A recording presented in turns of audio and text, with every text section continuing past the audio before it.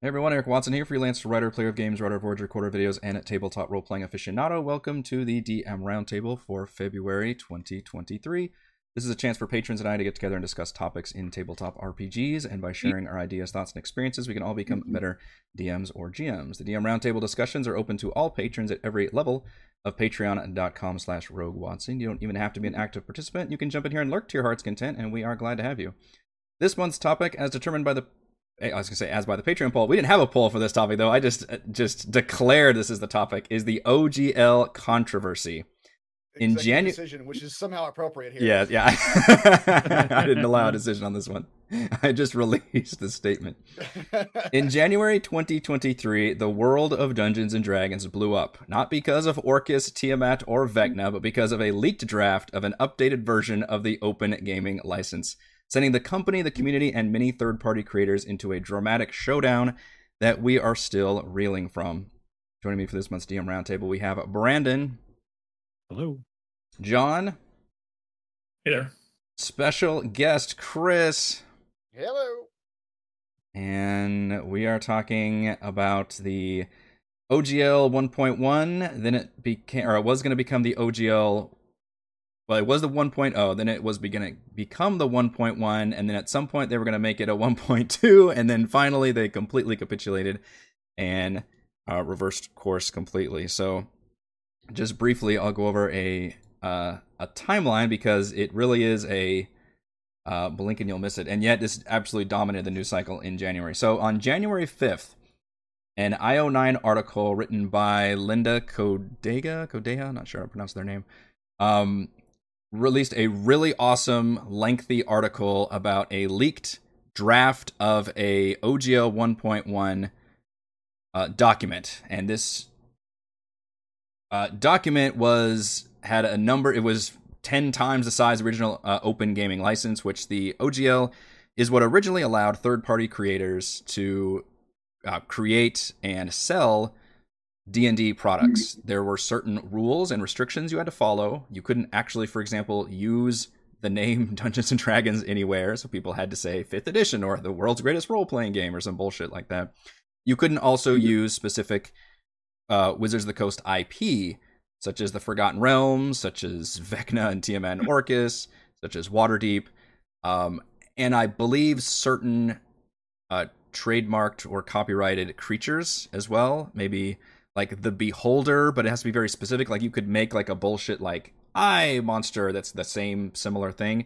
And then Wizards can't copyright the game mechanics. You can't copyright game mechanics. And so they don't own any of that. So instead they own all the IP stuff. So it's always been a very murky, nebulous system on how people can create content for. And the OGL helped give a lot of comfort and stability for creators to be able to create their stuff and have it be part of this license, which has been in effect since the year 2000, so about the start of 3rd edition.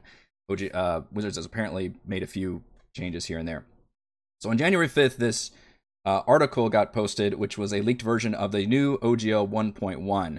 And the biggest red flag is it apparently deauthorized all of the original Open Gaming license and was going to replace it with this new one. The old one was about 900 words, and the new one was about 9,000 words, and had a whole lot of information about new royalty sharing systems and a lot of red flag language about, hey, we're going to own all of your content. We can use it in any way possible.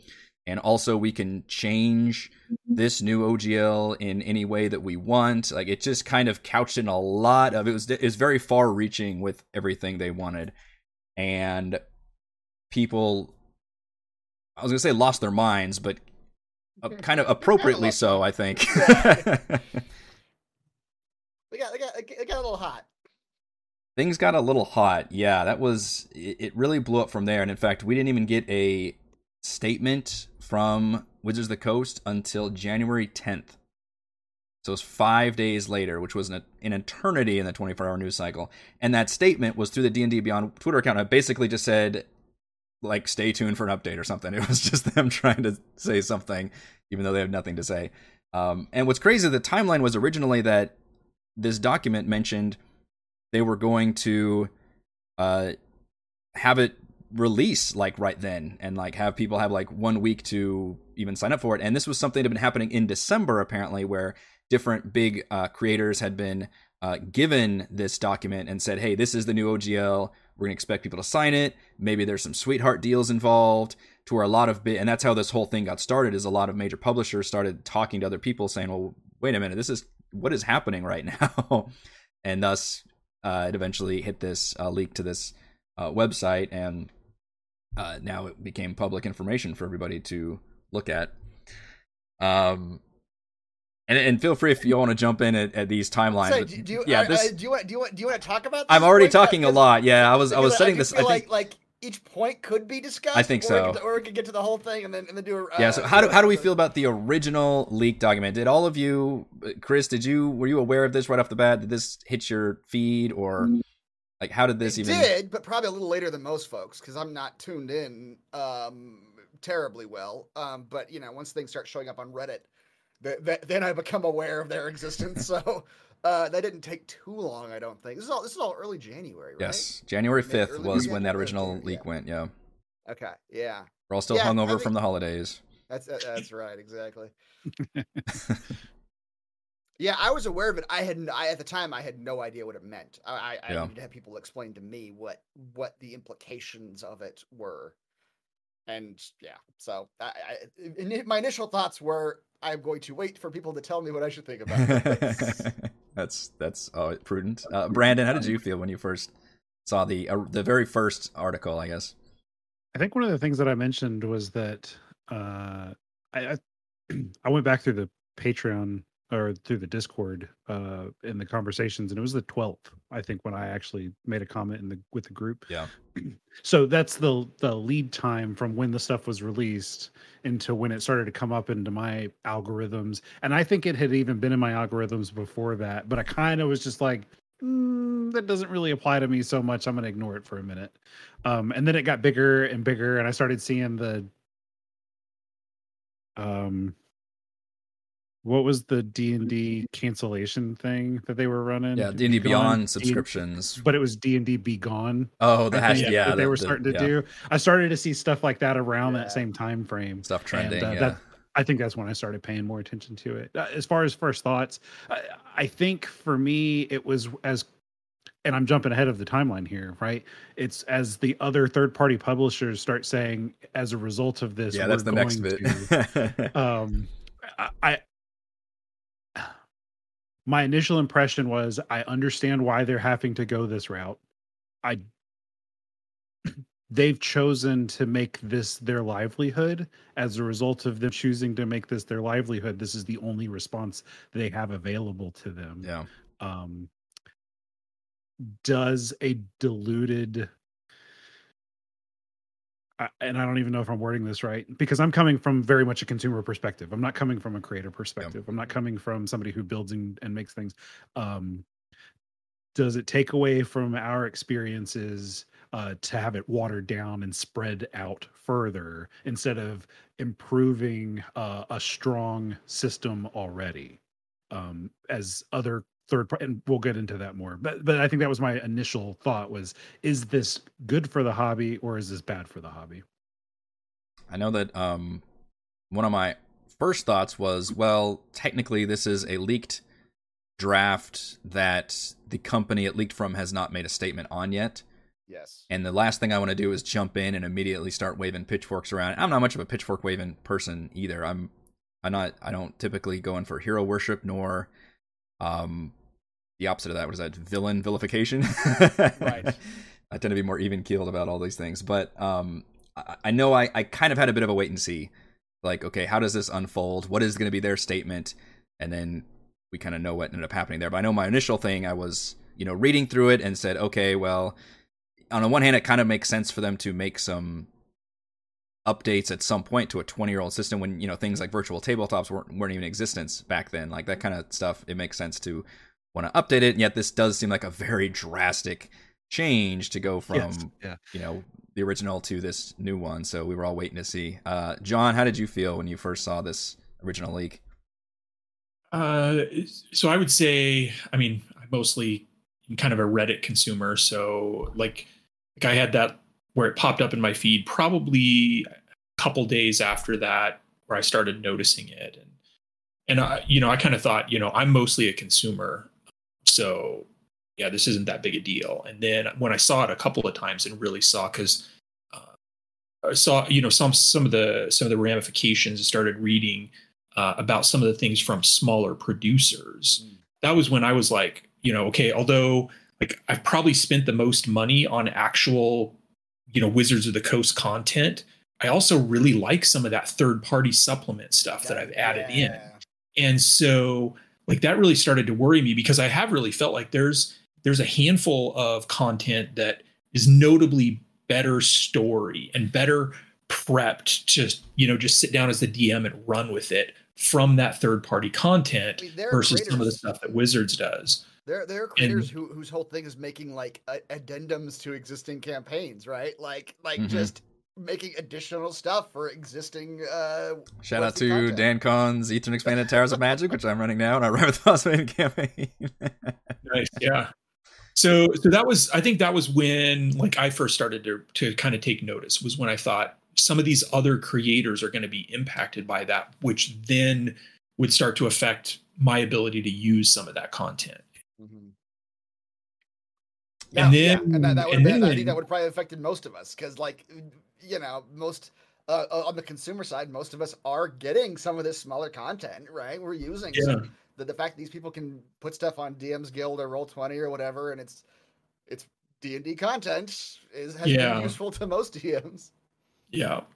So, and then I think probably the other little bit that was like, I felt like was extremism, but also like kind of really caught my attention, was when they did start talking about like, how would this affect YouTube creators? I mean, you're a good example of that. Like you've, built all of this content that's based on that D&D. Are they going to come after, you for, any sort of like either cease and desist or like a chunk of your revenue, you get required to pay them. And so that was where I was like, although some of that was very extremism in people's reaction, I also felt like that was very much like, that was kind of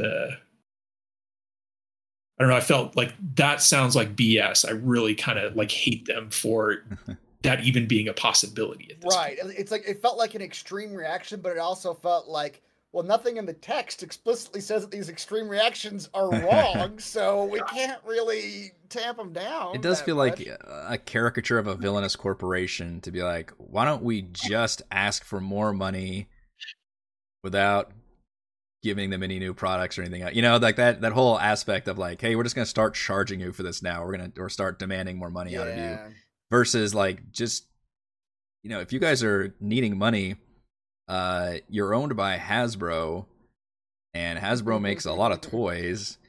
Why aren't you like merchandising the shit out of D&D? Why isn't there an entire Dungeons and Dragons toy section at Target or something? Like those those creatures are so fucking cool. You could do so many things with them.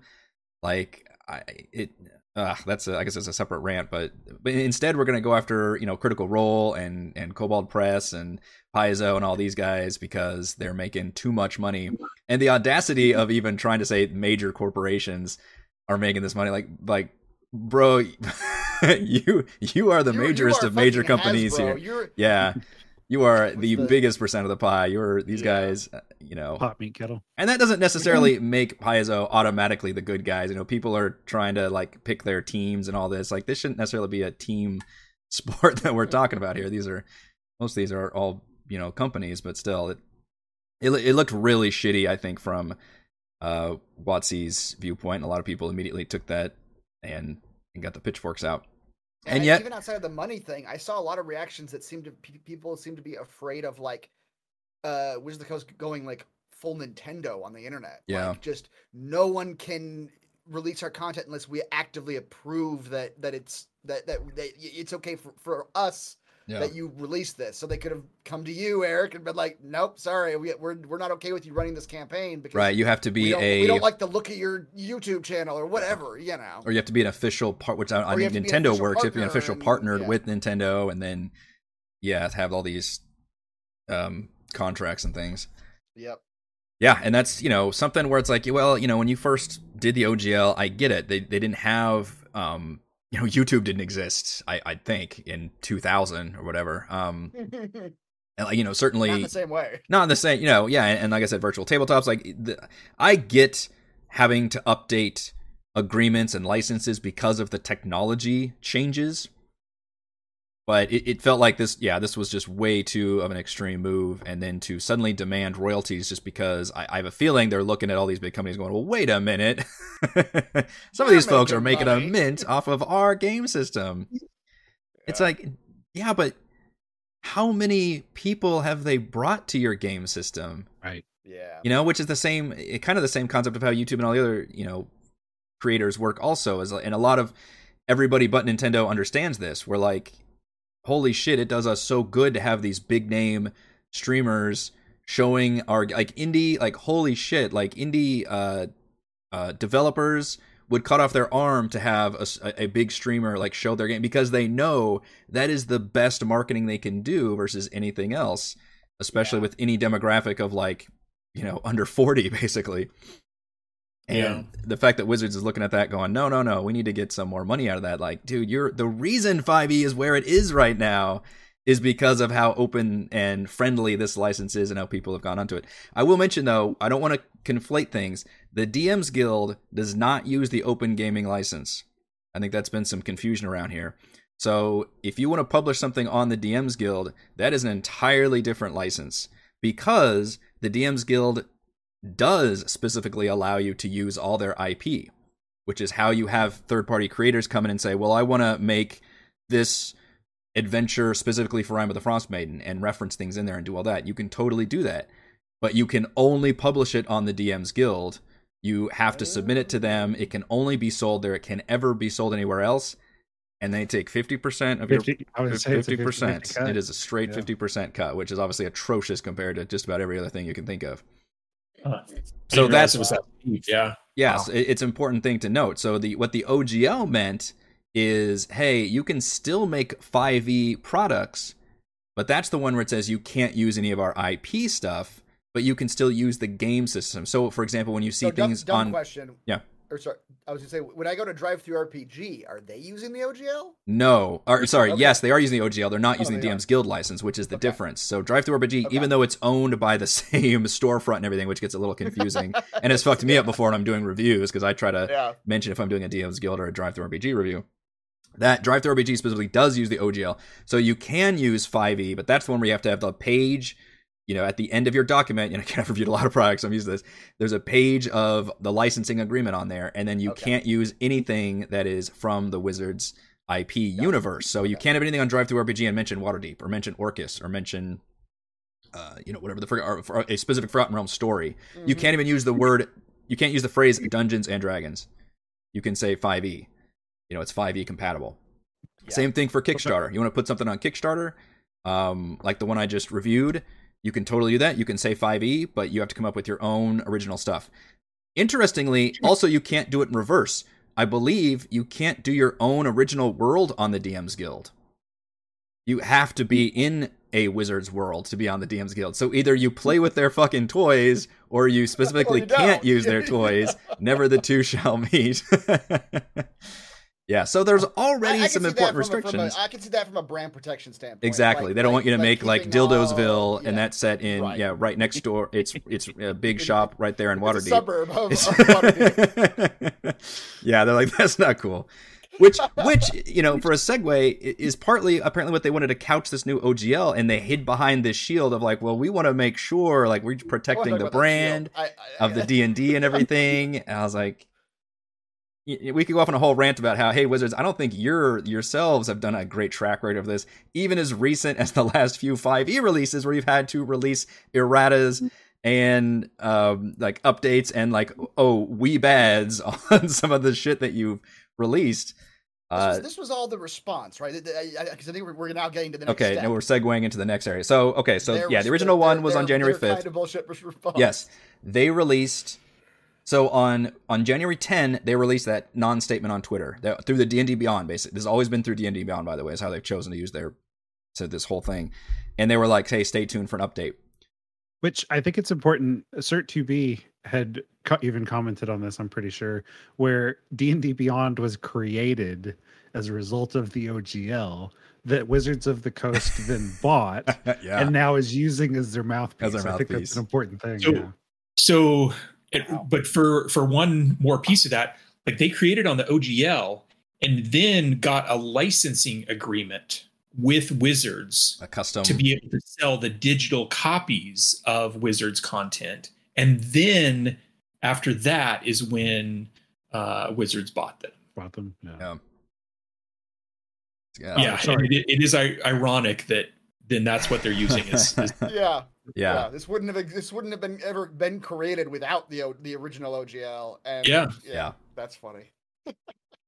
So to continue with the timeline, on January 10th, the same day, Kobold Press, who I believe was the first to do this, but I'm not quite sure if they were literally the first, announced that they were going to make their own fantasy tabletop rule set with their own license and everything, and they nicknamed Project Black Flag, which they read the room and said, we need to channel this mob and become a hero standing at the front, waving kind of a torch. That's probably a poor analogy, but and it worked.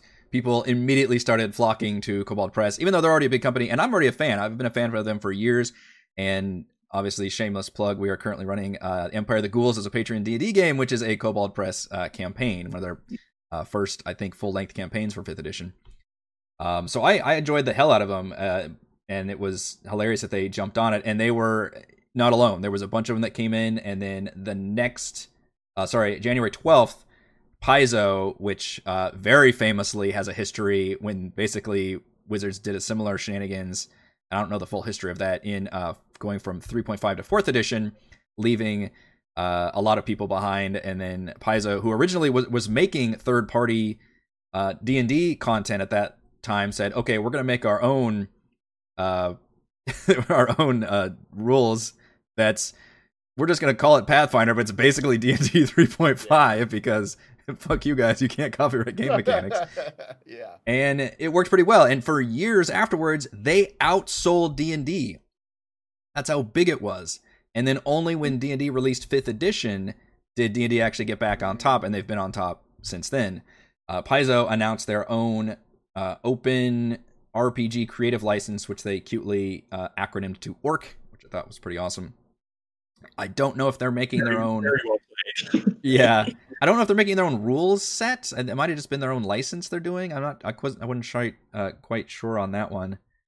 And a couple, I think Matt Colville is also making his own rule sets. And so, in other words, what happened is a lot of third-party companies, big and small, have suddenly realized, boy, this ecosystem is really bad. People hate D&D right now. A, I'm going to take advantage of the moment, but B, I'm also worried about the future of what my relationship is to this company and to D&D. So maybe I need to start, hopefully, using the audience I already have and using the momentum of this moment to maybe generate something new. And I'd like to think that might have affected Wizards a little bit, in addition to all the other community backlash they saw. Well, it was those people who started the D&D Be Gone thing and canceling D&D subscriptions after that. There was a series of creators. I don't know when the exact timeline of that is, because I didn't have like a specific article on that, but it was around that time that people started rallying about, hey, the one bottom line they're going to see. I don't know if somebody announced this, that like this is the one metric they had to look at for D&D, which was D&D Beyond subscriptions, because it was hard to look at any other metrics they had in terms of their sales. It was definitely a group of people. The D&D Shorts guy from, I think his name's Will, and then a guy named Ted from Nerd Immersion, and then Jenny D, and I think Mark Humes started all kind of doing the same thing. They were like, hey, our livelihood's built on these channels that are built around specifically D&D, and we see the risk of what's happening here too, so please cancel your subscriptions. And it was almost like there was a little bit of collaboration between them, or it was, hey, this seems like a good idea, I'm going to recommend the same thing. I'm not sure which.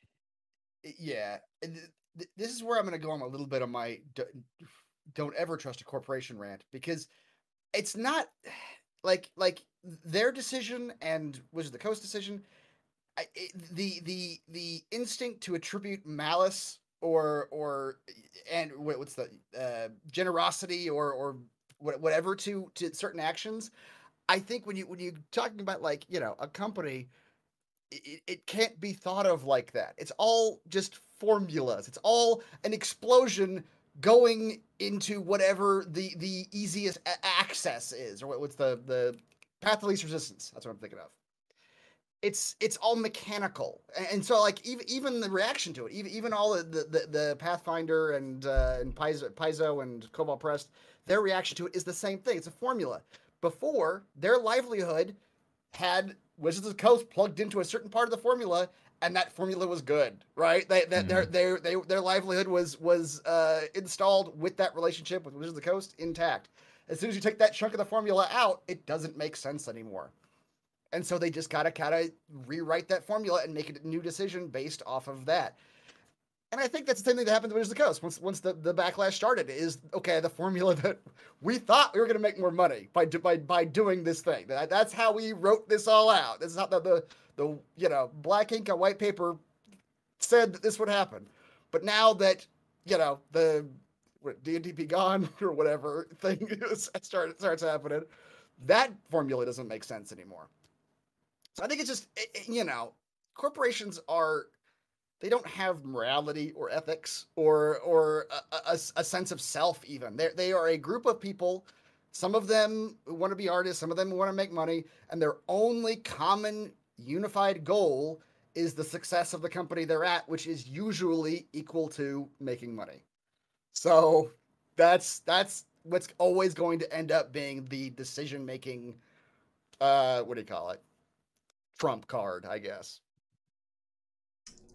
Yeah, I don't disagree. And these, I think it was a big deal when these came out, and these other publishers and third-party creators, big ones that had, you know, big followings and a lot of content, said, you know what, we're gonna need to make something new. And what's interesting is their statement after all this kind of came around again is have been undeterred as well. But which makes sense, right? It does, because it's hard to backpedal on that now. We can't trust you now. It's right, and to extent, Wizards did lose a lot of trust with folks. But this was the beginning, I think, of the official erosion. I think, and when a lot of people started taking real serious notice about, like for me, example, I looked at that going, oh shit, like this is serious. Like Cobalt Press and Paizo and these other big companies are saying, because you know, supposedly they're looking at the same contract going, no, this isn't going to work for us. This is specifically aimed at belittling us and slowly eroding the level we had before. And what's interesting is they were at a level, presumably, that they could say, no, fuck you, I'm actually going to take all my stuff and go open my own store or whatever equivalent. Which I maybe is a testament to how successful 5e has been, but also has to be pretty nerve-wracking because 5e has been so successful to then say, okay, we're going to pull all of our shit out, and they're not, I don't think they're going to pull that, but in terms of their new stuff, and who knows what time, you know, stuff that's already been in development, that's not going to get changed, but future stuff, you know, maybe that comes out more in the middle or later of the year, what does that look like? And especially, which we're going to talk to later, what does that look like for the new edition of D&D? I think is where they're really going to start losing people, because 5e I think is back to normal now. So that happened, and then finally, a day after Paizo announced the Orc license, we got Wizards' first official statement, which was on a D&D Beyond, kind of like message board looking thing. Unsigned. It just said D&D Beyond staff, which is very shitty. And thankfully, they realized pretty quickly how shitty it was, that they need to put at least a name and a face. Somebody has to own up to it. And I did a YouTube video about it, which, you know, I'm not the kind of person that comes on and does these like hot take stuff. That's just not what my content has been about, and not really my personality either. But I did one for the OGL because it was such a big deal. And then literally, I think they made that statement like a day, or maybe Paizo did there. Something happened where I was like, I made another one like 2 days later, and I basically like read through their statement, and it was credit to them for at least mentioning some problems with their own stuff they fucked up on. They initially said, this is the one where they kind of hid behind the shield, like, oh, we want to try to, keep any bad eggs or. So that I found gross. Yeah, that was them trying to hide behind racism and whatever else. I'm trying to find the quote, but yeah, hate speech and whatever else they're trying to hide behind. In addition to the language allowing us to address discriminatory and hateful conduct and clarifying what types of products OGL covers. Yeah, blah blah blah. And they mentioned that like a couple times. Well, and that was their first thing that they used as their excuse. It was like the primary reason. Yeah. Oh, you're right. That's the second sentence. Yeah, we had 3 major goals in mind. First, we had the ability to prevent the use of D&D content from being included in hateful and discriminatory products. Yep. Where? Show me. Has that ever been a problem before? Yeah. Yeah. I generally found this. I mean, I'm sure there's some toxic tables somewhere, but I generally found this community to be like way more accepting and open of of everything, versus a lot of like video game community. Yeah, there's a lot of really toxic culture through and through there. Yes, this one I feel like it's a couple of niche pockets. You got. I mean, I guess. Think about it, I guess I've read like one shots that have like maybe a little bit too much sexual assault in them, where I'm like, all right, the person who wrote this is going through some shit or has some. This probably needs to be like fanfic that never gets published. Yeah, but that's the thing, like that's not the same thing, because anybody could write fanfic of anything that's gross and offensive. Yeah, and that's not the same thing as. And it can't use their IP anyway, unless it's on the DMs Guild. And the DMs Guild has very strict things on that. In fact, that's a whole nother topic you could talk about. How some folks have been very upset about what they won't and will and won't allow, and how there's maybe some hypocrisy involved in the DMs Guild's publishing. But in terms of the OGL, like you can't use their stuff anyway. So I don't know how much you're going to protect the brand or protect your game mechanics. Right. The community will come through for that. And the other thing they mentioned was NFTs, blockchains, like got to protect us from that. They just did a Google search of what do the nerds hate right now? Yeah, what's like top 10 most hated things? It's like an ad libs like fill in. A big part of that was that they've got, from my understanding, there's like Power Ranger NFTs or something. Like they were Hasbro has done it. Yeah, they were already doing their own NFTs too. That's funny. And third, we want to ensure the OGL is for the content creator, the home brewer, the aspiring designer, or players and the community, not major corporations to use for their own commercial and promotional purpose. So they're just saying, they're just thumbing their nose at like, oh, well, some of these companies are getting a little too big for their britches. Yeah. Which I really want to know who they're talking about. Like, are they talking about Critical Role? Like, is that the level that they're talking about? Right. Like they must be. Or are they talking about like? I mean, because that's like the biggest. Yeah. Like, I'm trying to think about who's making the most money off of... Which they've already partnered and have custom agreements with Wizards, and they've released official 5e books based on the critics, so they're already, like, stuff going on in there. Yeah, I just find that one a little bit bullshit, too. Yeah. Like, it seemed to me like it might have been directed toward people like Matt Colville and MCDM, because he was not trying to work with Wizards. Oh. And in fact, if I'm not mistaken, his head designer is James Intricasso or whatever. Who's had like a strong role in a lot of stuff too, that they were both saying like, we don't want to work on 5e stuff for the rest of our lives. And as a result, I'm talking completely out of my bottom, and whatever hyperbole and whatever. But my guess is that it's probably places like him. He's had successful Kickstarters over and over that, he's open to corporation. He's hiring artists. He's doing things and paying them higher prices than what WotC was doing. He's starting to be not on the same level, but to be a competitor. A little leech around their feet, and it's like, we can't have that. Well, I'm not saying it was solely for him or anything, but I'm sure. And he's one of the ones that's now making his own, I think, complete system. Now he's just like, well, fuck this. I'm just going to do my own thing. So the two I saw brought up after this one, one is there's a Star Wars variant, like Knights of the Republic or something, that's completely based off of the 5e system. And it draws very strong, like even though they're not using any specific Wizards content, it is very much like it's like they took 5th edition and reskinned it. Right. And it's super popular to the point that now that Star Wars is Disney property, like I guess Disney has been talking about converting it to a video game and making an updated thing. And so like all of that is all I can believe would spur Wizard of the Coast into action. Like it spurred Hasbro into action. That I believe. Yeah. So that, and then the other one is Oculus, which is, Facebook or Meta or whatever.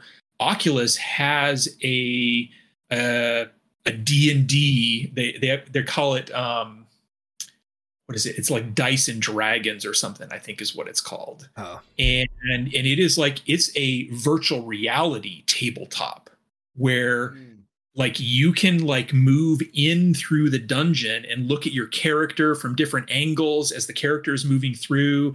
And then you roll dice that clatter through the characters on the board. It's pretty slick. I played the demo of it. That sounds cool. You know what? Hasbro should just make their own fucking version and compete if they want to be a good capitalist company. Yeah. I guess this is another question too that probably sounded like you want to talk about at the end, but how much of this new OGL was almost future-proofing for things that they wanted to do, but it was totally future-proofing because they even said one of the things in the original leak was like, this is not set in stone. Like we can always update and change this. And people were saying, well, shit, look at what you just did and made all these changes. Like, who knows? Like, we can't trust you. Who knows what the fuck you're going to come up with when the next big thing happens and you have to make an adjustment. Like, this is the opposite of stability if you're going to make this a revocable license from here on out. But it almost seemed like to your VR thing, it's like, leaving themselves the room to go like, oh, I see your good idea. I'm going to shut you down, and we're going to make our own good idea over here. It was them running into the problem of like, oh shit, we have this license that allows people to do this. We have to just change the license in order to get anywhere from here. Well, and it seems, I'm sure there's speculation there too, but the release of 1D&D and the promotion and the advertising and all of that was the distraction, the smoke and mirrors for the change, I think is where most of the community started to feel. Yeah, I think they wanted to add we're going to have this new D&D, this big new push. We got to update our license and add it with that. But we're going to have to revoke the old one because if our new one's going to be more restrictive and have all these new rules, we can't have people saying, oh, well, I'm not doing that. We're just going to stay with the old system then and stay with the old version because we want people to go to the new one. Now that is the problem they're going to run into because I think that's what happened is they said we do need to revoke the old one so that people can't just stay with old versions of D&D. We don't want people to stay with 5th edition. We want people to move to our new version because we're going to have these new closed ecosystems and these new licensing agreements that are more in our favor. I think that was their whole plan, was rolling out this new update ahead of when D&D was going to release, so it wasn't going to be this big jarring change. And now it bit him in the ass so hard that I'd be very curious to see how they make that transition to even sell. And you know what? Well, now you just got to make 1D&D so fucking good that people are going to want to swallow that pill. So this opening one was really shitty, and they even said the line, to hear, let's say, we'll be able to release the new OGL today because we need to make sure we get it right, but it is coming. Second, you're going to hear people say that they won and we lost because making your voices heard forced us to change our plans. Those people will only be half right. They won, and so did we. Yeah, so this actually kind of contradicts what I was saying earlier when I was saying that like a corporation is not a person, it's a collection of individuals with only one thing in common. This to me reeks of like an HR team has been working on this all day. Oh yeah. And an executive walks into the room and is like, "You motherfuckers are going to put this line into this speech because I am not going to be embarrassed. I am not going to look like I put this thing together that's now getting shit on." Yeah. So that to me like reeked of like half written by HR, half written by some exec who does not want to look like he failed. Fun fact, which I would very much recommend people watch the interview with Kyle Brink, who eventually did the signed statements in the two that followed here by Three Black Halflings YouTube channel. And during the interview, Kyle, Jeremy brought up that exact phrase. He's like, who fucking wrote this, which credit to him for mentioning that. Like it's one thing for us to discuss this, another thing to have a fucking dude who was there talking to you, you know, face to face, but still be able to bring that up. Like that's ballsy. Yeah. And I wrote down notes on that whole. It's a very good interview, by the way. I recommend everybody watching. I'll put the link in the show notes. And he said, "I don't know who contributed to the unsigned statement before." So very vague deflection, right? I'm not going to mention, which we expected to say that. He said he wasn't pleased with what they posted, and he decided to take ownership because that's not us nor who we should be. It should be less of a committee thing and more of a D&D thing. So he wouldn't cop to who said that, and he wouldn't throw any he probably reports to as more to Chris's point. As more to Chris's point, Yes, but I think they realized, you know, when he brought up his facial expressions, like you could tell that was like, that they know that didn't go over pretty well. We wanted this feedback from everybody. Like you didn't want this feedback. Senior vice president walked into the room and gave notes, and that's So Jeremy brings up, when he was talking about that, he brought up another thing that I thought was pretty funny, and have seen like some memes of it floating around. But like if you on Google search, if you type "they won," like it's within the top couple that it auto completes. They won, and so did we. Yeah. That was the whole on the Google trending. Yeah, that's huge. That could almost be one of those just bad Japanese to English translations. Yeah. They won, and so did we. Yeah. Well, and so that was one. I saw somebody's commentary on that like that letter is going to be used in like for PR majors in college on what not to do. Yeah. This whole situation. It could be a case study. If anybody was in college right now studying business, and you had a slightly nerdier professor, then I think this would be a fantastic case study. I know when I was in slight sidetrack, I was in college forever ago in film school, and talking about I think it was the history of television or something, and the infamous Super Bowl Nipplegate happened. I believe Justin Timberlake ripping off Janet Jackson, I think it was, and exposed and that became like a topic in our class. And we talked about like the censorship laws and all the different stuff. Yeah. And like how the technology and the copyright and all that stuff, which was just a funny way of how like the topical thing like right then happened actually did become a topic in class. All right. So that was January 13th. All right. So we're a week into this right now. Almost a week later, and things probably happened in between there, but on January 18th, is when I believe we get our first Kyle Brink statement titled "A Working Conversation About the Open Game License." And this time we have a signed, and it starts, "I'm Kyle Brink, the executive producer on D&D. It's my team that makes the game we all play." So automatically we change from like this kind of corporate speak to, "Hey, let me sit down and play good cop and talk to you about this." And literally one of the first things he says is, "Let me start with an apology. We're sorry. We got it wrong." It's like it took them this long, but they finally were like, okay. And this has just been reached a boiling point at this point. Like everybody that D&D Beyond is going crazy. Everybody's canceling their D&D Beyond subscriptions. I was going to ask, I'm going to put you guys on the spot. Do any of you have D&D Beyond? Have you used it?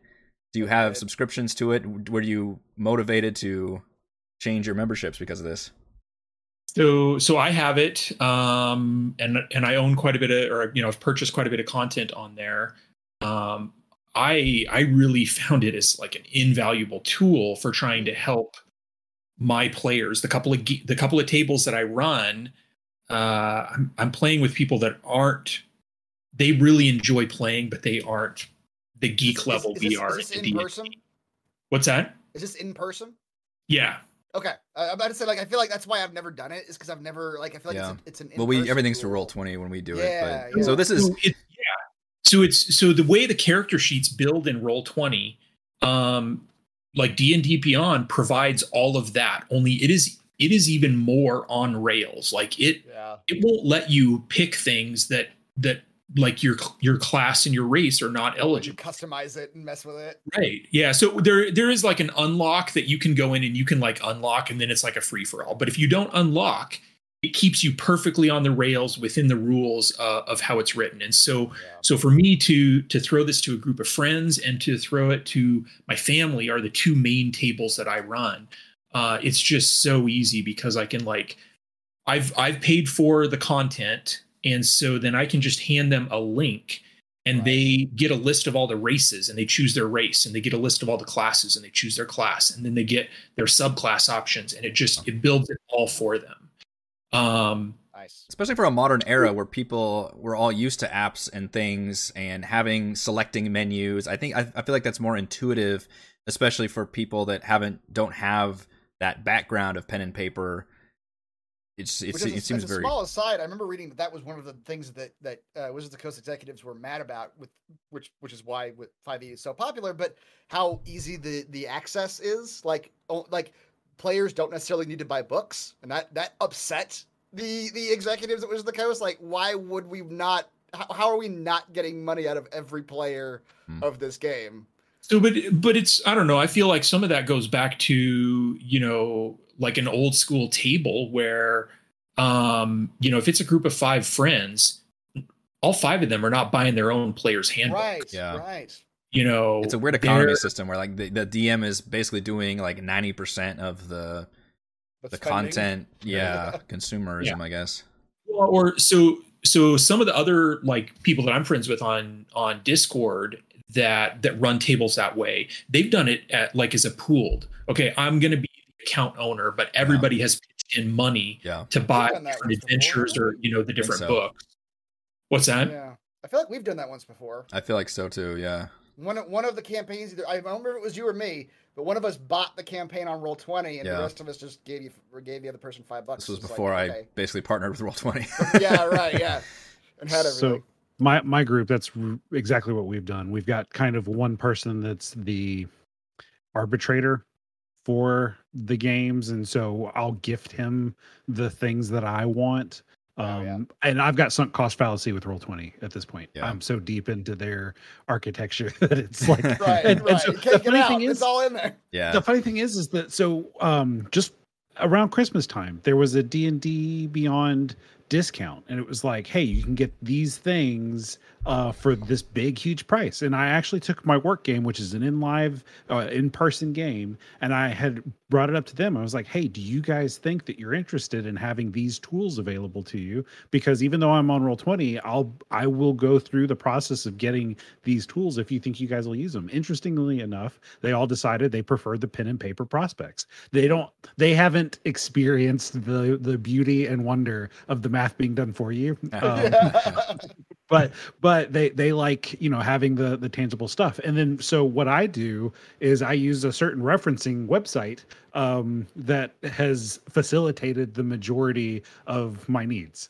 I would use digital all day. And the thing that reminds me of using pen and paper is we played through Gloomhaven, and then we're playing through Frosthaven right now. And that still uses old school paper sheets to keep track of your little characters, like experience and gold and items. And I'm constantly, because every battle you're having to erase and mark and erase and mark. And I was like, my handwriting is also atrocious, like really, really bad. I tend to write faster than I should. And God, I would just use digital for everything. I think even if I was on a table, I think I would use as much digital as I possibly could. But that's a total like subjective thing. I know folks. Yeah. And that's the argument. They have a great product. Yeah. They really do. I think D&D Beyond is a fantastic product. I considered doing it with the discount, but that's my argument, is that I hated the concept of, you're going to make me buy. We're getting off the topic a little bit, but this goes back into their monetization. Argue, which is relevant, I think. Is that you buy the physical book, you would think it's pretty easy to just provide a code that you can submit for a digital copy of the same book that you purchased. To make me buy 2 products of the same thing, I'm not doing it. That's something I think they need to make part of their new edition, is they need to somehow come up with some plan to sync together a physical and digital version, because that would go over really, really smoothly. I'm pretty sure they did that with the physical copy. For an extra $5, I can have the digital version. I would go for that. Yeah. Well, the Yeah. pre-order of Dragonlance, I'm pretty sure did this. It was one of their first releases that did it. I'm pretty sure the pre-order for Dragonlance did it. And I was like, okay, that seems like it's where a they step in the right where they direction. tied it into D&D Beyond. Here's Yep. the challenge with that, and that's know what that. gets around this challenge is that physical assets, having a code tied to a physical asset is a fucking nightmare, because then you're talking about sealed copies, and you're talking about customers returning things if a code That's is true. used on a That's physical. true. How long do we have to With a keep this ecosystem up for as long as this thing is out there? With a pre-order, they can tie it to your email that you order the asset on, and they can just send you the code, and that covers it. Which maybe that's fine. Just let people buy physical things online, and that online purchase counts towards both. Because the Dragonlance pre-order was through one of the Wizards of the Coast websites. So if you went and bought the pre-order on Amazon, you didn't get the digital. Get it. Oh, you only got the pre-order their portal. But then the problem is, and then there's going to be the argument that you're not supporting your local game store. That you're cutting out. Then everything's going straight through. It's not a good answer. Yeah. Vicious cycle. Yeah. I was like the people who would like to use D&D Beyond and who want that dual use case, those people could go through, the Wizards of the Coast portal itself. And there's a lot of people who just want the book. They don't give a shit about D&D Beyond or the digital realm at all. I guess I didn't realize that D&D Beyond was a active paid subscription thing. I always thought it was. And correct me if I'm wrong, don't you have to purchase Xanathars and Tashas and all this other content to even add on there? So then what does the paid subscription give you? Okay, so you buy the books to get access to the content, and if you haven't bought that book, that content is hidden behind the paywall. If you search for something if you haven't bought Tasha's and you search for something that's in Tasha's, it'll show in the search, and when you click on it, it says you don't own this content. But you can a la carte purchase this thing for $3.99. Yeah.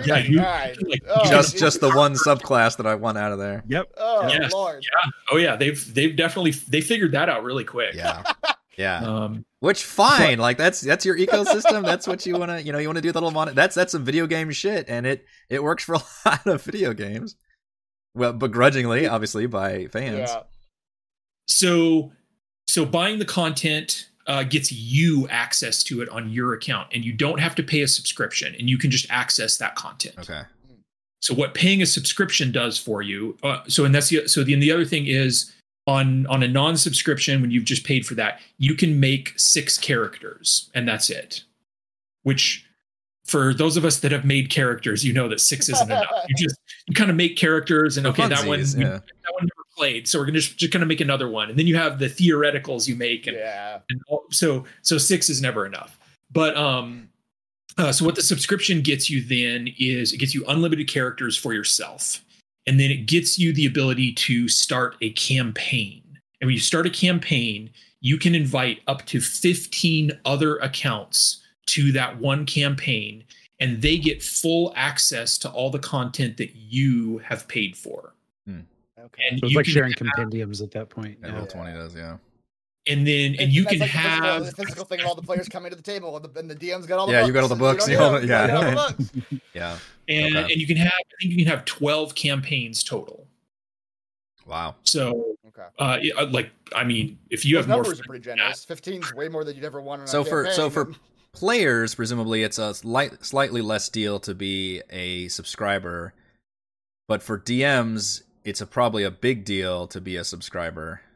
Yes. So and then the other thing with being a DM is sort of like in Roll20 for you, Eric, is my players in my campaign, I have full access to their sheet, and I can see at any time I can pop up their sheet and see what their health is, see what their items are. Yeah. I kind of I had one session where I realized I calculated their experience wrong. And so instead of dealing with that, I just went in their sheets and added the experience. I let them mostly manage their page, but then I could just go and dump that in super easy. Oh my goodness. I could also go and one of my characters, I made him a really custom axe for his character. And it's it's like a heritage item if you've ever looked into those. And so his axe slowly scales with him as he levels up. And so I go in there and edit the details on that, and it automatically adjusts for his character sheet. Okay. So cool things like that it does. Well, now the question, did you feel motivated to cancel your sub based on all of this because of what happened or not? So yeah, I was really, I was really tempted. I was feeling that, like, you know, kind of like, I don't like this. I kind of want to join the bandwagon here of, like, you know, posting the cancellation. But the more I thought about it, the more I thought, like, this at the moment, this is a tool that makes my life easier and makes this more fun for my friends and family. Yeah. And so like I kind of made that choice that canceling this was going to hurt me and them more than my cancellation was going to hurt Wizards. And so I decided not to. But so I will, on the timeline, that was the gap there between when the anonymous statement and the statement from Kyle. That was when there was a couple of leaks that I think were, in hindsight, were definitely fake. But like one of the most overblown ones was they were talking about changing the subscription from $50 a year to $30 a month. I never saw that. And that's, I mean, yeah, people. I'm not sure I saw that one either. That's the problem, is that once these pitchforks and torches get raised, you get the mobs. You got to be really careful. You know, you get a mob of 100 people. Yeah. 4 of them are going to be real assholes. And they're going to be like, at least 4. And they're going to be like, yeah. And some of them have megaphones, unfortunately. I'm not going to say any names or anything. Hey, little Susie's part of the bad part too. We should kill her. It's like, all right, Jerry, shut the fuck up. You know. So now that one was the point where I felt really tense on that one, and so I really started looking for what other tools are out there that could replace D&D Beyond. And that was actually where, you know, I haven't played on Roll20 a ton, but I really delved into like Roll20 and like how automated could this be? And it's a little imperfect, but it's better than, you know, having someone, you know, do everything by pen and paper. Yeah, the character monster I think is pretty solid. What's funny is I just recently reviewed the Pathfinder beginner box, and the Pathfinder character sheet in Roll20, I was completely smitten with. Like, I was like, oh, this is way sexier than 5e's sheet. It's so cool. Chris, you need to watch that review, because like you can click, it has conditions, and you click a condition, it automatically does all the debuffs on your character sheet. Like it's real fucking slick, but does not have character monster support.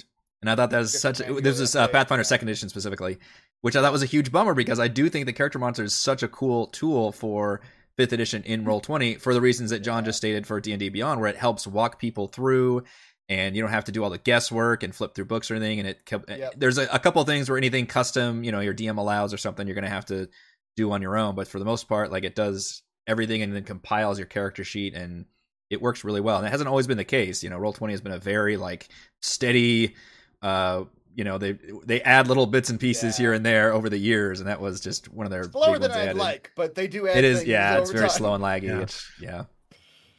Also talking about the timeline, between that 13th unsigned statement and then I think the next big statement, Mike Shea from Sly Flourish had posted, I looked up the date, it was on the 16th. Okay. And a lot of people had referenced his conversation because he had the most poignant response to somebody who's been not only a creator, but also a fan of the game. He makes great content. He's enthusiastic. He's motivated. He's excited. Yeah, he's the designer of the Lazy DMs workshop or something for those of you. Okay. Yeah, and absolutely. I've read plenty of those. Yeah. I definitely use a lot of his format. One of the few I think it's helpful. YouTube folks also that does kind of crafting style streams that I find. I don't know if he streams them or maybe he started streaming them or not, but he has them on YouTube, and they've been very enjoyable to watch for his campaigns.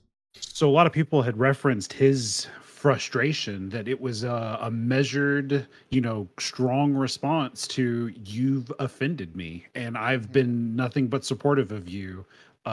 Why would you do that?" And I think that is interesting because the timeline was 2 days later was when the Kyle Brink statement comes out. Yeah. And I'm not saying that it's cause and effect, but there's enough of that connection of when you've affected people like that. I don't know if you could point to any one specific as the catalyst, Correct. but I think Yeah. it was definitely all of these voices and everything being heard. Yeah, for sure. Yeah. I think it's back to that formula thing again, where like Wizards of the Coast did a thing that they thought was going to work, and then they see the reaction, which is, hey, the reaction to this statement is atrocious. Like, here's all the things that we can visibly see that we did wrong.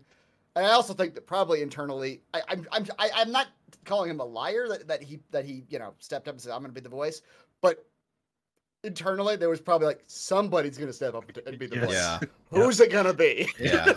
Who's gonna fall on the proverbial sword? Who's going to step up? Yeah. Yeah, and be the spokesperson and basically play like the forum moderator or something that comes in that's just like, I gotta put on my flame retardant suit and just go out in there. And I mean, thankfully, it's one of those situations where it gives an opportunity for some small leader within the business to be like, all right, I'm gonna handle this. And I'm gonna be a fucking hero if I do. Like, I'm gonna become somebody if I really take care of it. It's risky though, because man, it is that internet mob, holy shit. Yeah. Like, ain't nobody wants to get in front of that. Like, that does, it does like, also. Sorry. No, I was just gonna give credit to that. Like, whatever you say about Kyle, like, that's a sucky position to be in. He sure did. Yeah, and then he went on that interview with 3 Black Halflings, and you didn't have to do that. Like, I thought that was. I think. Although he did, real quick, he did say one of the very first things the internet they said is he says that D&D Beyond cancellations had no effect whatsoever on which. Yeah, and basically he captioned it as like saying, well, we're a big corporation and things move slow, and of course we were having to, immediately change things, and that's complete bullshit. Oh, that you guys changed so fast, and plus you even, as I recall, they cut that, which I'm getting ahead of things slightly, they cut that survey time. They were going to have that survey, remember, last until early February. And within days, they were like, okay, stop, we're shutting the survey down. It's 98% you guys hate our guts. Like, it's 88% you're saying fuck D&D. Like, okay, we get it. We're going to release a new thing. Like, right, so they, you turned that shit around pretty quick. Yeah, you reacted. It was not something you planned to do. No, yeah, they didn't plan on any of this shit to happen. Going back to Kyle Brink being the person to take the fall, though, they needed somebody in WotC to be the spokesperson. I don't think it would have made sense for somebody from Hasbro to do it. I don't think the community would have responded. That's true too. Yeah. Not only that, but it's already turned into a situation where Hasbro is kind of hands off and they're the bad guy, and it still gets to make it to where WotC employees are, we're on your side. We're on your side of the table, and we're and that's the shittiest position to be in, right? Are the folks who are, because there are definitely a lot of good folks who are working for Wizards of the Coast, obviously. And they are in the middle of and who are there to make a tabletop game. They're in the middle of the worst situation where they're seeing their company that they've probably dreamed their whole lives of working for is just being shit on through the mud, and things that they had no control over. And it's, what a terrible, terrible situation to be in. So that was January. Okay. I was going to say, and probably over, a lot of decisions made by a small group of people. Yeah. So, a dozen probably. Yeah. Like it's, it's.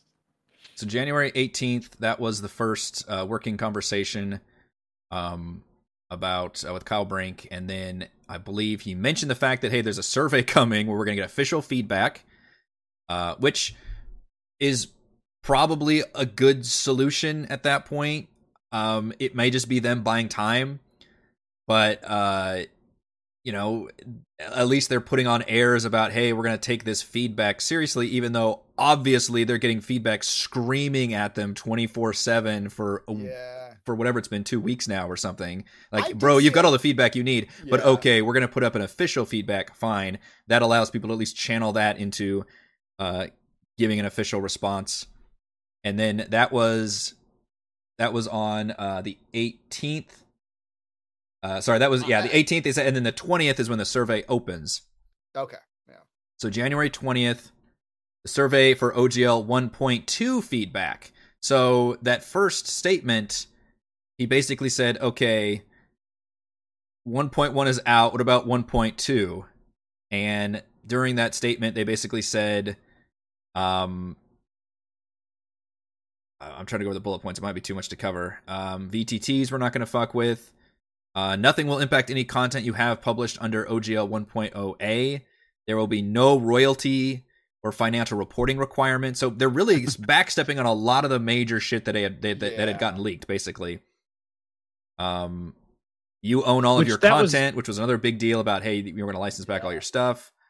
Video content, whether you're a commenter, streamer, podcaster, live play, cast member, other video content creator on platform like YouTube and Twitch, you've always been covered by the fan content policy. The OGL doesn't and won't touch any of this, which confused me because I'm like, well, wait a minute, I'm making money off. A lot of these people are making money, and that's not where the fan content policy doesn't cover you if you're profiting basically whatsoever. So he put together a bunch of bullet points and basically said, okay, so we're backpedaling on everything that we never even necessarily confirmed about. That was just draft stuff and all that. But now we're going to talk 1.2. So now we're going to ask for feedback on that. That opens January 20th. And I believe the official feedback, forget how long it was supposed to be open for. Or if it says, I never actually even did the survey. I don't recall. And I was seeing a lot of when that survey first went live. I was seeing a lot of people's reactions to it that I think probably contributed to being cut short. Where a lot of people were immediately going, "Oh, this is utter bullshit." Like they're gonna lie. They're gonna report back whatever they want to report back. We're gonna hear back at the end of this that everybody loves. I do remember that controversy. 1.2. Yeah, that was another thing that got leaked as like, they don't care about our feedback or something. Yeah. And that was one of and that backfired on the Pitchfork squad because that allowed WotC to come forward and say no, and then they ran into receipts and all these other information and basically gave fuel for those D&D folks who had been silent through this whole thing because they know like, we can't say shit, like this is just going to go badly. But now they had something to stand on and something they could talk about. So that's another reason why you got to be careful about these whole situations. Like it's passion. You need to be careful with it, like, especially when the internet's involved and real people are involved, which is what this always is going to be. So, January 20th, it was supposed to be open for I think at least like 2 weeks or something, and then on January 27th, so a week later, and I apologize, my camera lighting keeps going because I'm literally trading between. I use dark mode on Twitter, so I'm trading between all these different posts. Kyle Brink posted OGL 1.0 and Creative Commons.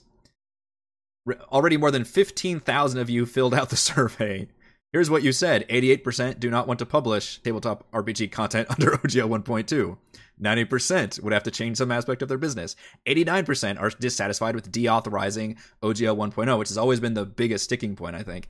86% are dissatisfied with the draft VTT policy, and 62% are satisfied with including the system reference document, which is essentially the tools you use to see what is and isn't allowed for you to use in the OGL, content in Creative Commons, and the majority of those who were dissatisfied asked for more SRD content in Creative Commons, which would be like a pie-in-the-sky dream because Creative Commons, I'm not super familiar with how this works, but it's kind of like a maybe even publicly domain kind of a thing, somewhere around like just irrevocable licensing agreement.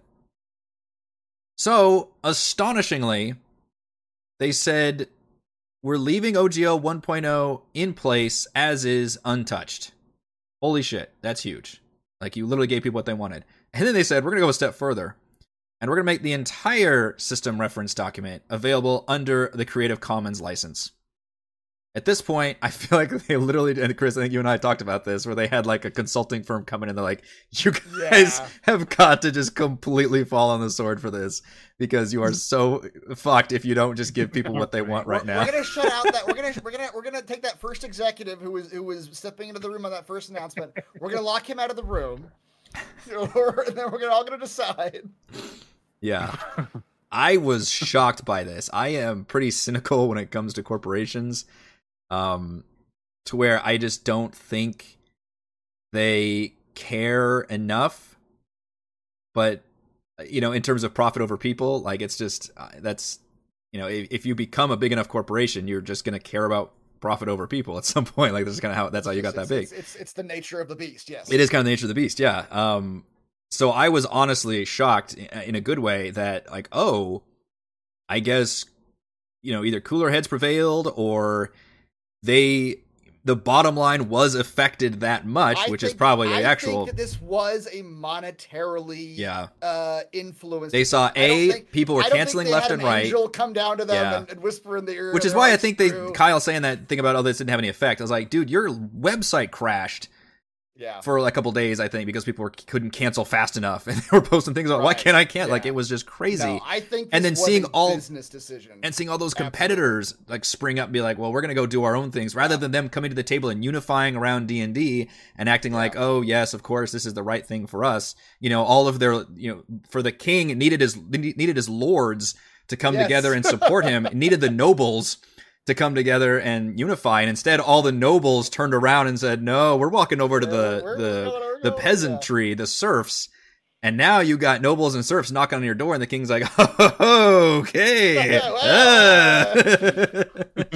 and they completely capitulated, which I was shocked by, like legitimately shocked that they did this. Now, what you can't reverse is the trust that people had in the company. The fact that you did this to begin with, that it got leaked, and the way it came out and rolled out, and the way it first, they had the first statement, like, trust is quickly lost and slowly gained. And I think they're going to be trying to slowly gain people's trust. Now, thankfully, the 24 hours news cycle works both ways, where people can quickly forget about these things. And, are we all excited about keys from the Golden Vault? I don't know, but I'm still just utterly shocked that this happened the way it did. And so this was January 27th, and then you had a bunch of had the Paizos and the Cobalt Presses had to come on and basically give statements that are like, hey, we're still doing our thing, which feels weird, especially for like Paizo's things, like, well, we still feel the need for this license. Okay, even though they did everything like we have to give some credit to Wiz, and maybe I'll get shit on for this, but like they literally reversed everything that they were going to do, and then went a step further and said, okay, fine, you could just picture them just crying about it. We're going to put it in the Creative Commons. Like, we are fucking ourselves because we wanted to restrict everything, and now 5e is fine.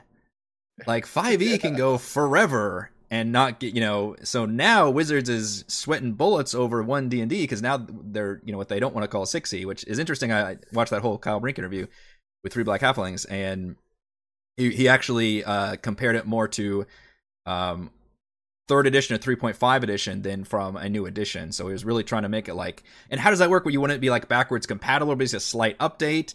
So maybe they won't do that. Maybe they'll just give up completely, which would obviously be the best case scenario, and instead stop trying to make more money via that, and instead come up with some more interesting, better, worthwhile revenue streams.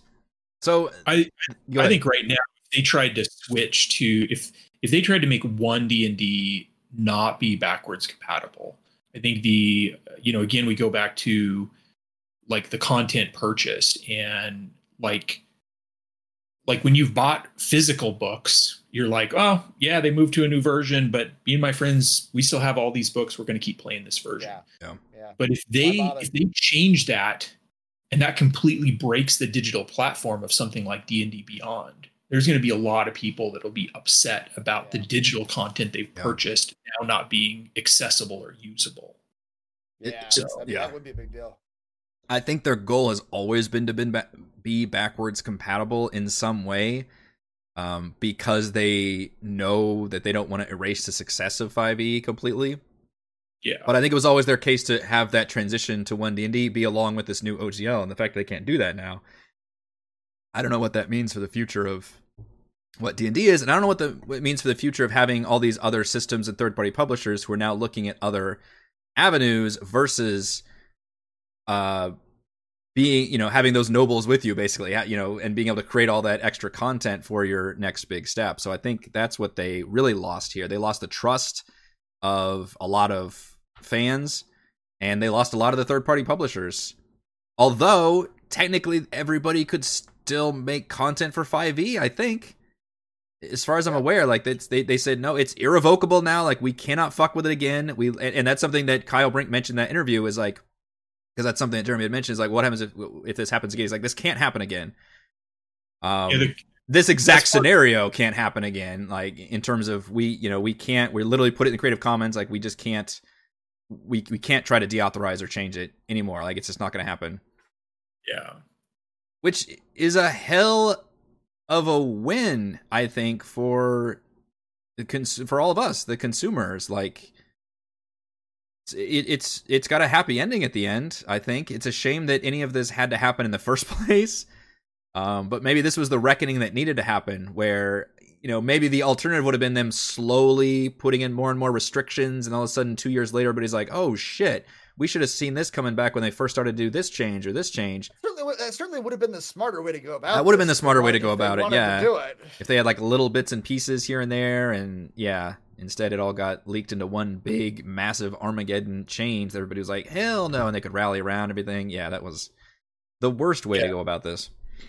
I think it'll be interesting to see what the next couple of years shape up with, because you look at, you kind of mentioned it, and although without delving into the history of it a lot, they kind of did this F up before, which caused Paizo to create, Pathfinder essentially, and at that point they had virtually no competition, and Paizo was basically an ally, and then they turned their best ally into their biggest competition.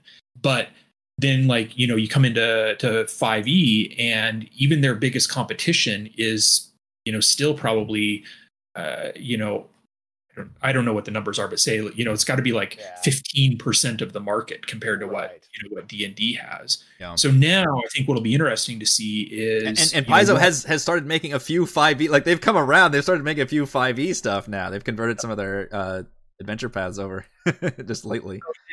Did you see the thing? Like Paizo posted their like core 3 rule books. They had a warehouse with something. It's like 6 weeks or 8 weeks of stock. Yeah, and they sold out like months worth or something. Yeah.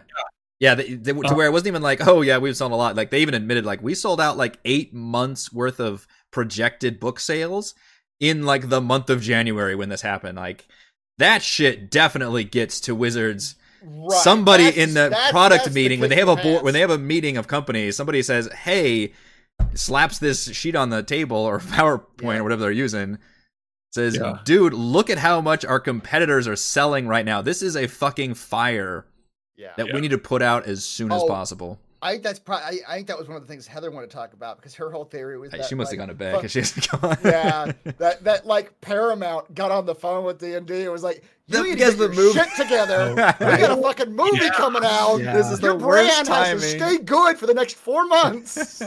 That's the part that amazes me, is that when you consider the fact that they had the movie coming out, like, you want to do all these steps, you want to hold back people from whatever. Wait till the movie's released. Like, how dumb can you be? Yeah. Anyway. Yeah, to roll this out. This thing that they knew in that leaked draft where they said, like, oh, we knew like people might not like this or something. Well, dude, and apparently that's like a big deal for Wizards, and part of their, hey, that's a good example of how to merchandise and license and sell things and make money is make a cool movie, which looks very fun. I'm going to hopefully watch it. And that's a great way of using the brand. But yeah, let's not sink that. So I also don't agree with the whole let's boycott the movie thing because we hate D&D. It's like that. I also have a problem with that because none of those people had anything to do with that anyway. Yeah, the corporate structure being what it is, if you were to track those pyramids up and up and up and up until you get to the one person who's above both the tabletop game and the movie, he doesn't give a shit about the OGL. Like, he's so far removed from all that shit that it's like nothing. Yeah. I think, are we in the conversation about the Fallout at this point? Oh yeah. This is by the way, we've been going for we usually do it for about an hour. We're approaching the 90-minute mark, I think, which is I had a feeling this is going to be an epic conversation. But yeah, we need to get to the post. So I've reached the ending. We are now at late January, and officially Wizards has capitulated. So with the Fallout, I think one of the things that I noticed was that I had been a subscriber with MCDM for Arcadia.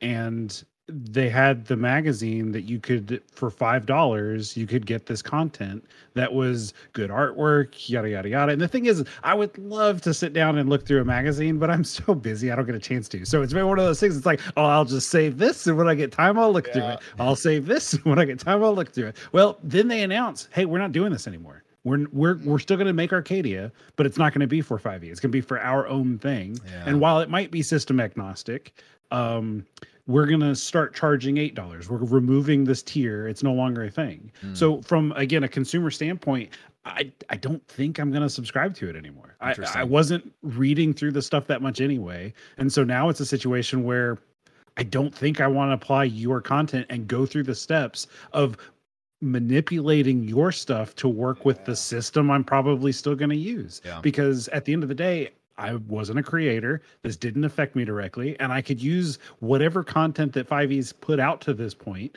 As Tomb of Annihilation in 2 different games has taken me 2 years to run through, right? It is not going to be something where I can start another campaign and it's going to be like, hey, 6 months, we're done. It's going to take some time. There's tons of material. Someone can buy a campaign book and get a year and a half, 2 years worth of entertainment out of it. So the thing with the Fallout, in my opinion, is that was my concern in the beginning. Like, is this better for everybody? The fact that more people are exposed to Pathfinder, Blades in the Dark, Vampire Masquerades, whatever litany of games that you want to portray. System, the Savage Worlds, all these ones that I need to still look at. Everybody's screaming us to play the Alien RPG, Chris. I need to look at that Alien RPG. Apparently. Oh, yeah. It's on Roll20. All of that's cool, but me and my players know 5e. Going back into sunk cost fallacy, I'm gonna do what's easier for me and them to run. And, the difference, I'm probably with the systems. The difference between what happened back in the 4e time period is that 4e was not very well received at all. I mean, it has its fans, obviously, and there's a lot of people that still love it to this day, but people did not like 4th edition for the most part, and thus Paizo's Pathfinder came in and gobbled up all of those dissatisfied customers. What's different now is that 5e is very popular, and people do really like 5e. So now the question is, are those third-party publishers who originally like, we're fighting back against the man, and, raising our flag and doing our orc thing and all this, and that was, got a bunch of gusto and stuff, and now Wizards said, okay, no, we won't do any of that. And now they're left holding going, yeah, who do we fight now? And the question and the problem is 5e is still so popular. It wasn't a question of, before everybody were wanting to jump to a new system. Yeah. So it's going to be interesting to see whether the animosity people still have for Wizards equals plus the interest they have in exploring these other systems. Is that enough to tear people away from 5th edition, which now is set in stone, irrevocable, and everything, without even including 1D&D, because who knows what that's going to be and what that kind of license and everything will have. Just looking at 5e, people can just stick with 5e now forever if they wanted to, and other people can still be producing their content for it. So I'll be very interested to see. It'd be great to look back, future me in a year from now or whatever, that we get these new rule systems and things to see if it's just going to be a little, drop in the bucket in terms of like, oh yeah, there's this quaint other system with some interesting things, but we mainly just play 5e. Or if somebody does get popular again and actually threatens 5th edition's market, or maybe we transition. Best case scenario, some healthy competition. I think so. The industry good. I think. Yeah. So one thing I think that's interesting on the competition front. So D&D Beyond was, and I had to look up the guy's name, but created by Adam Bradford originally. So he started the D&D Beyond, where he was making the character builder was a big part of what he built there, and then he got some level of licensing agreement, and that allowed him to actually use the content beyond just like the SRD content, and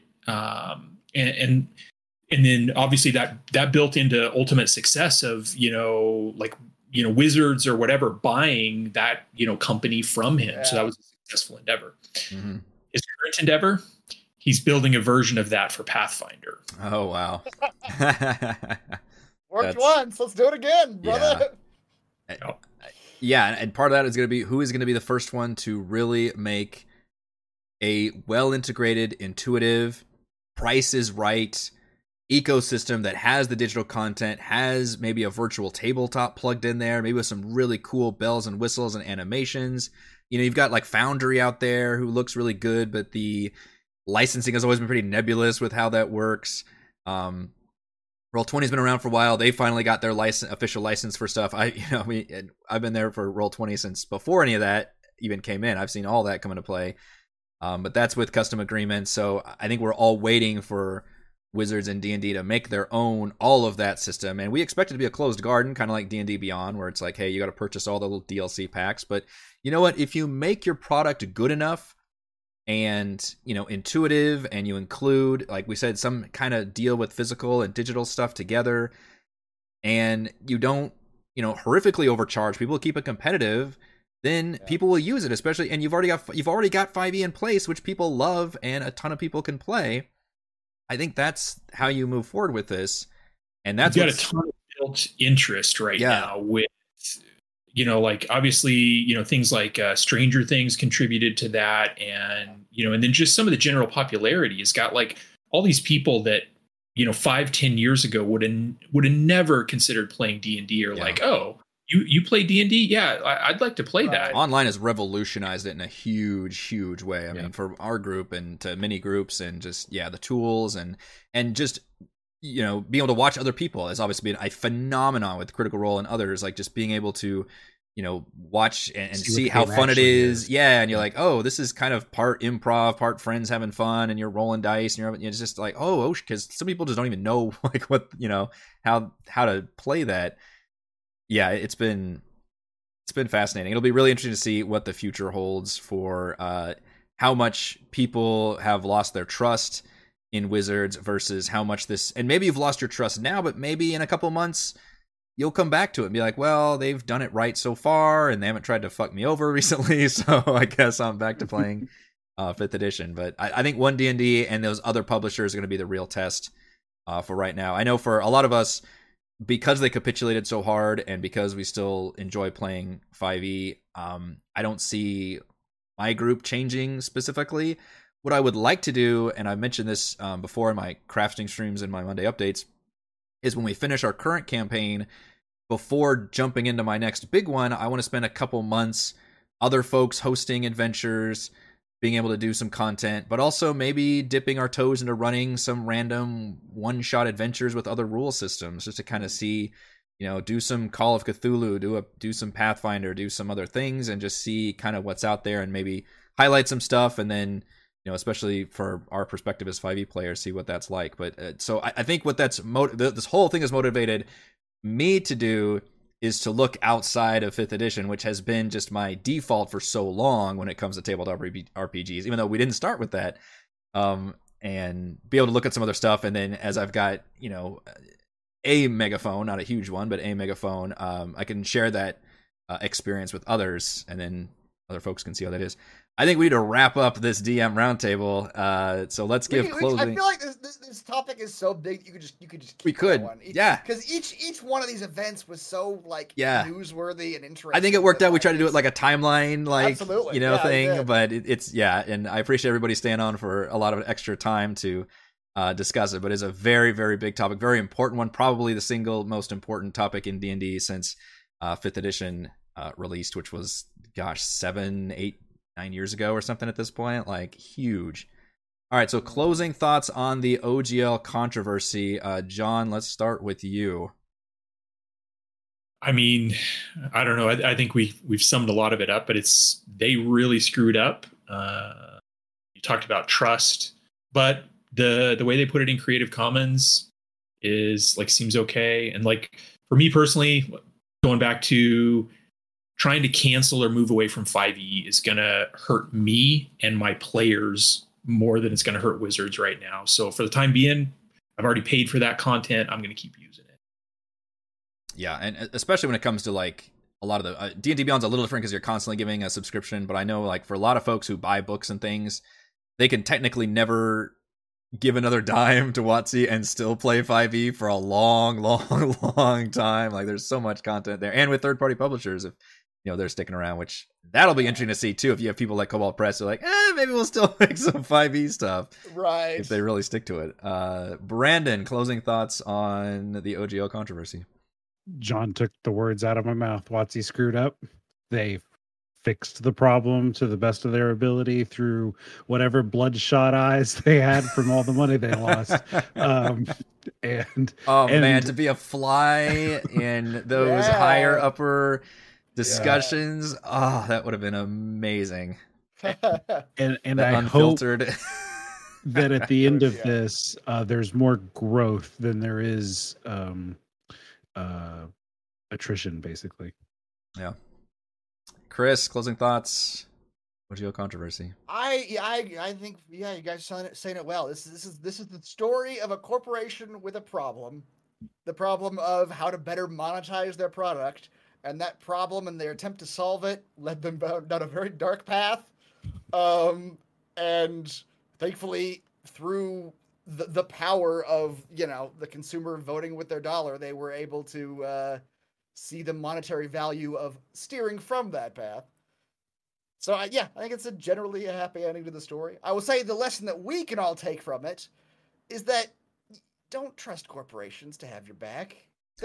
just assume that they're going to try to screw you over at some point, because if you ever got a nickel in your pocket that they need, they will screw you over for the nickel. It's just it's in their nature.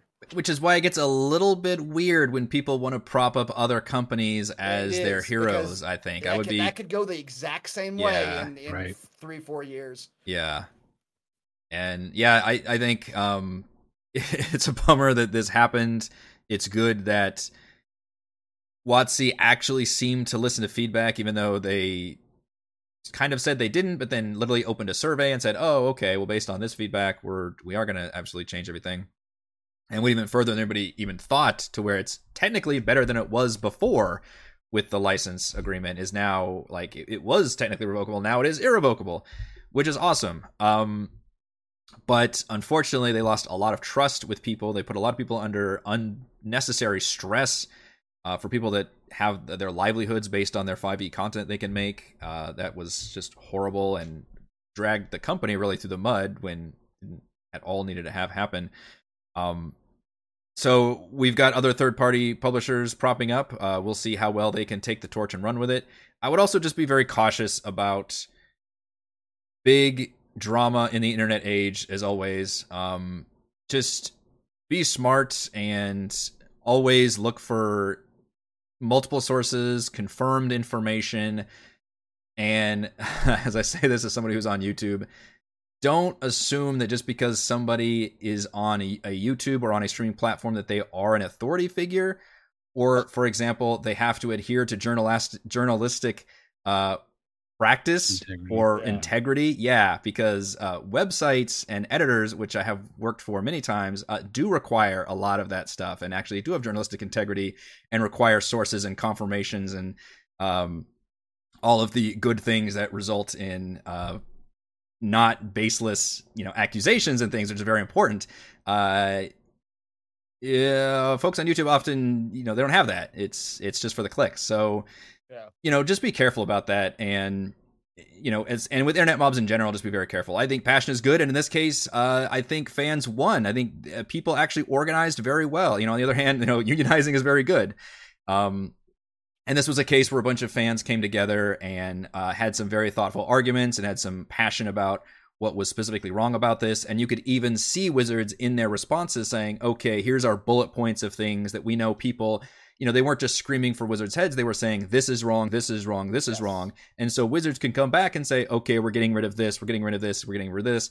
And it took an approach that took place over time. It wasn't like a day later they're like, okay, we're gonna do everything, and it was like, okay, first we're gonna get rid of this, now we're gonna do this changes, okay, now we're gonna get rid of that, until eventually they completely reversed course. So it was actually a pretty organic feedback system that ended up happening. So I think in terms of a lot of internet mob stuff, this one actually worked pretty well. With what Chris says, there's always going to be a few bad eggs in there, or maybe people who aren't bad eggs but just get caught up in the moment or whatever, or they're trying to look for things like, oh, we need to try to ride this wave in some more nebulous waves. Start seeing faces in the shadows. Yeah. So just kind of be wary about that stuff. But yeah, in this case, I think fandom and passion definitely won out, and I think this might be a good example, a textbook case of how a corporation did such a bad job initially, but then actually righted the ship in the end, and then how the fan base was actually able to rally in a very organized, thoughtful way, come through and see the changes that they wanted to have made. So it's actually, even though it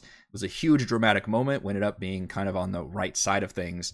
And now we're just going to have to see what the future holds for D&D, for 5e, and then for 1D&D, and then for all of these other apparently systems that are coming through. If anyone ever tells you that you're not voting, that voting with your wallet doesn't work, this you can show them this very textbook example. That's a very good case. It in fact does work. There you go. We are all good capitalists here. All right. Thank you to John, Brandon, and special guest Chris for joining me for this month's DM Roundtable. And thank you so much for all the patrons who help make these videos possible. Shoutouts to Platinum patrons Joe, Will, Thomas, Stan, William, Brandon, Genocider, David, Eclectic, Roleplay Roll, Christopher, Brian, William, David, Corey, Koa1337, Matthew, Big Nut, John, Infernus, Chris, Scott, and Gene. And gold patrons RPG, Papercrafts, Pretty Boy, and Yuma, Marcus, Dead Lizard Lounge, Sam, Lumpy Spuds, Jerome, Nathan, Fast, like a Tortoise, Scott, Refus, Carolyn, and William. Thank you all very much for your support, and we'll be back to our regularly scheduled D&D 5e topics for our next DM Roundtable next time. Assuming, of course, there are no other big controversies that we'll have to cover. Thanks for the opportunity.